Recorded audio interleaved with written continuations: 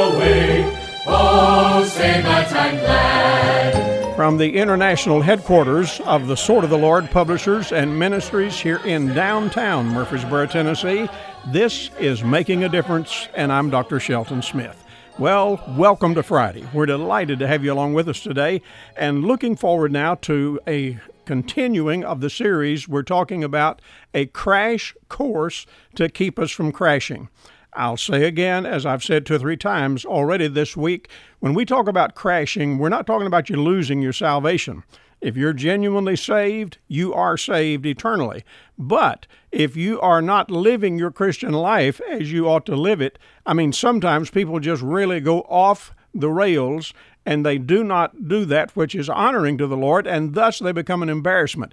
We're trying to see that we get so solid that we will avoid having a crash any point along the way in our life. We've already looked at some important Old Testament passages that I think you need to really understand, really ingest in your heart and spirit so that you will be strong.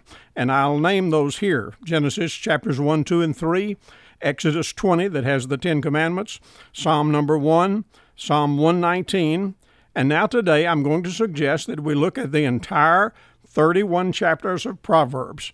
Now, I know that's a big assignment, and I'm going to just highlight just a little bit of that today and point out some things that I think it will help you to do and to become. The Proverbs are really God's rules, God's instructions to us about how so many things ought to be done. And so here's what we're going to look at. Whenever you think about getting things in place like they need to be so that you're not in danger of crashing, the Proverbs, first of all, they direct us to God. And perhaps the most famous passage in all of the Proverbs is chapter 3, verses 5 and 6, that says, "Trust in the Lord with all thine heart, and lean not unto thine own understanding. In all thy ways acknowledge him, and he shall direct thy paths." I think people know that if they know anything about the Bible, probably. But at the same time, it is a statement that directs us to the Lord. We're to trust him. We're to trust him implicitly. We're to entrust him at every hour of the day. Now, not only does the Bible in this great 31 chapters of Proverbs point us to God and direct us to God, but it also establishes authority for us. You see, a lot of people simply do not have an understanding of the matter of authority, and it's like they are their own authority. Well, you need a divine authority. You need to let God be an authority in your life. And just one verse that helps us along that way is Proverbs chapter 14 and verse 34 that says, "Righteousness exalteth a nation, but sin is a reproach to any people." Now, what that's telling me is we have to find out how to do right, what is righteous, and follow that. And when we do, the Lord says that will exalt a nation. Now, when we talk about a nation, we're talking about its people, one person at a time. And that is exactly what needs to happen. We need to be directed to God. The Proverbs do that. We need to establish an authority in our life. The Proverbs do that. And then in the third place, the Proverbs also provide knowledge for us. You know, I hear people say that knowledge is power, and indeed it is. And the fact of the matter is that knowledge about the things of God do empower us to be the kind of person that will not be an embarrassment to the Lord, but instead will honor him as we live our life day to day. I look at passages like Proverbs chapter number 1 and verse 7 that says, "The fear of the Lord is the beginning of knowledge."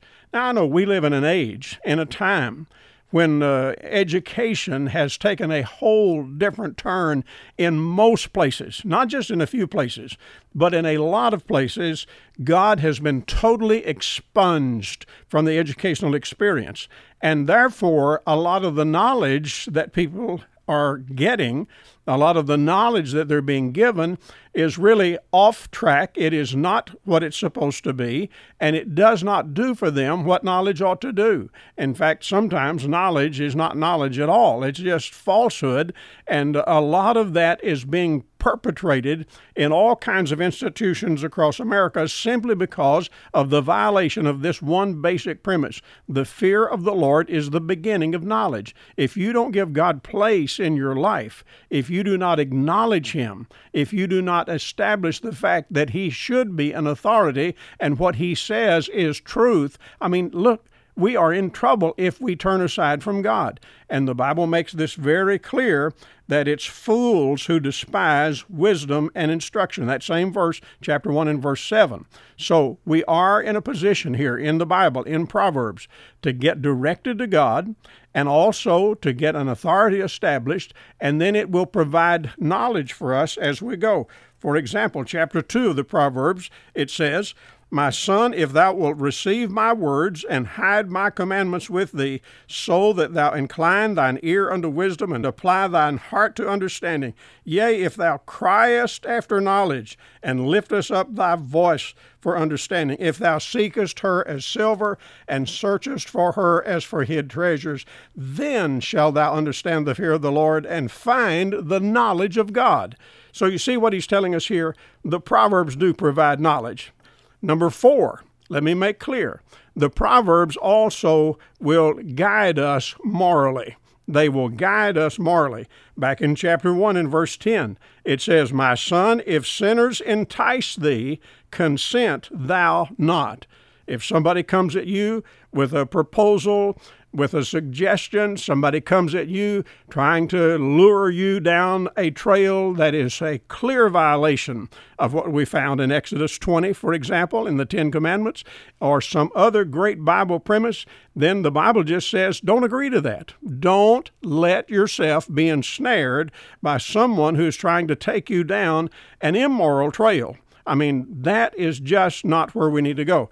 In fact, if you look with me at Proverbs chapter 3 and verse number 1, again it says, "My son, forget not my law, but let thine heart keep my commandments." You know, I'm sure if you are listening to this broadcast very much, or if you're in a good church, if you've been a Christian very long, if you have a knowledge of the Bible, you know that you're not going to heaven because you're keeping the law of God. You're not going to heaven based on keeping the commands of God. But if you are saved, if you've been born again, if you are a child of God, there is an expectation that we will live right, that we will serve the Lord cleanly and clearly, and that is always on God's terms. And He lays out all of these things for us, and He gives us moral guidance in the process. Now, not only does the Bible offer us knowledge, but it also offers us wisdom. Also in chapter 3 and verse 13, the proverb says, "Happy is the man that findeth wisdom." Now, it's one thing to know something, it's another thing to know how to use it. And sometimes people have all kinds of knowledge, but they have no wisdom. They do not apply what they know, and they do not use it in a way that really is constructive. And so the lack of wisdom in many ways is as bad a thing as the lack of knowledge. We need knowledge, and we also need wisdom. Chapter 4 and verse 7 says, "Wisdom is the principal thing, therefore get wisdom." So you and I need not just to be satisfied that we've gotten an education or that somebody has advised us on something and we've become an expert in some field. We need to know more than that. It's not a matter of you understanding all of the rules about healthy living, but it's a matter of applying those and doing it in the way that is wise. All of these kinds of things the Bible lays out so very, very clearly for us. Chapter 9 of Proverbs, verses 10 and 11. "The fear of the Lord is the beginning of wisdom, and the knowledge of the holy is understanding. For by me thy days shall be multiplied, and the years of thy life shall be increased." So I'm telling you, there's great reward here in the process when we go after the knowledge, the moral guidance, the wisdom that God can give us. And listen, God does give us all kinds of directives with His principles. They are to be sought. We ought to be looking for them. In fact, chapter 16 of the Proverbs, verse 16 says, "How much better is it to get wisdom than gold, and to get understanding rather than to be chosen with silver." That just means we need to be real careful about being sure we have our priorities in place. Now, He's not saying here that gold is bad or that silver is bad. I mean, after all, those are a part of God's creation, and He's given them to us for a reason and for proper usage. But He's just telling us that wisdom and understanding is better than having those resources. And having resources, yes, we all need certain resources, but at the same time, he tells us to pursue his eternal principles. I mean, you read through the Proverbs, there's all kinds of things that he talks about here. Talks about a talebearer, somebody that is talking out of school. He talks about how a friend loves at all times and a brother is born for adversity. Chapter 20 and verse 1 says, wine is a mocker, strong drink is raging, and whosoever is deceived thereby is not wise. Those are eternal principles. Those are things, they were true last year, the year before that, the century before that, and they'll also be true 100 years from now. It's just simply a matter that God lays out these great, grand, eternal principles, and it's so important for us that we get hold of them. Let me get you to look with me at really how all of this takes shape and how it comes together. In chapter 23 of the Proverbs and verse 23, here's a verse. I have it underlined, and I hope you do as well. It says, buy the truth and sell it not, also wisdom and instruction and understanding. When we talk about the truth, well, obviously we're talking about knowledge. And he says we ought to buy that and never, ever let it be for sale. Don't ever turn loose of it. Once you get the truth, hold on to it tenaciously. I mean, you ought to value it so much that you would never put a price tag on it. I heard a story one time about a boat captain, I think was on the Mississippi River, and somebody came and tried to bribe him to get him to do something dishonest. And he said no. And the guy raised the price. He tried to bribe him with a greater price, and he said no. And then he offered him a third amount, which was even higher. And the old boat captain pulled his pistol out and pointed it to the guy and said, it's time for you to go. And he said, why are you doing that? He said, you're getting too close to my price. You're getting too close to buying me, and I'm not going to let you do it. Now, that's a story, and maybe it's true, maybe it's not, but it illustrates for me how that every one of us need to realize that some people will try to buy you. Some people will try to take away truth. They'll try to take away knowledge. They'll try to take away wisdom and all of these things from you. And if you let yourself be for sale, then you are putting yourself in great jeopardy. And this passage, I mean, here again, it's a proverb. It's a part of God's eternal principles, and it's commending God's way to us when it says, buy it up, get your hands on it, don't turn loose of it, and don't let it ever be for sale. Don't ever give it away. Dear friends, the Bible in this book of Proverbs, all 31 chapters, lays out so many wonderful principles for us, and these are the kinds of things that will enable us to keep us from crashing, to keep us from becoming an embarrassment to the Lord Jesus Christ and to others about us as well. And I would like for you to latch hold on these things. Now, next week, we're going to look to the New Testament, and I'll give you some things out of the New Testament that also will contribute to keep us from crashing. So I pray that you'll be with me all the week next week, and we'll have a good time together. In the meantime, remember, I love to hear from you, and I trust that you'll sit down and write me a note and let me know that you're hearing the broadcast and tell me which station that you listen to. So write to me, Dr. Shelton Smith, at P.O. Box 1099, Murfreesboro, Tennessee, 37133.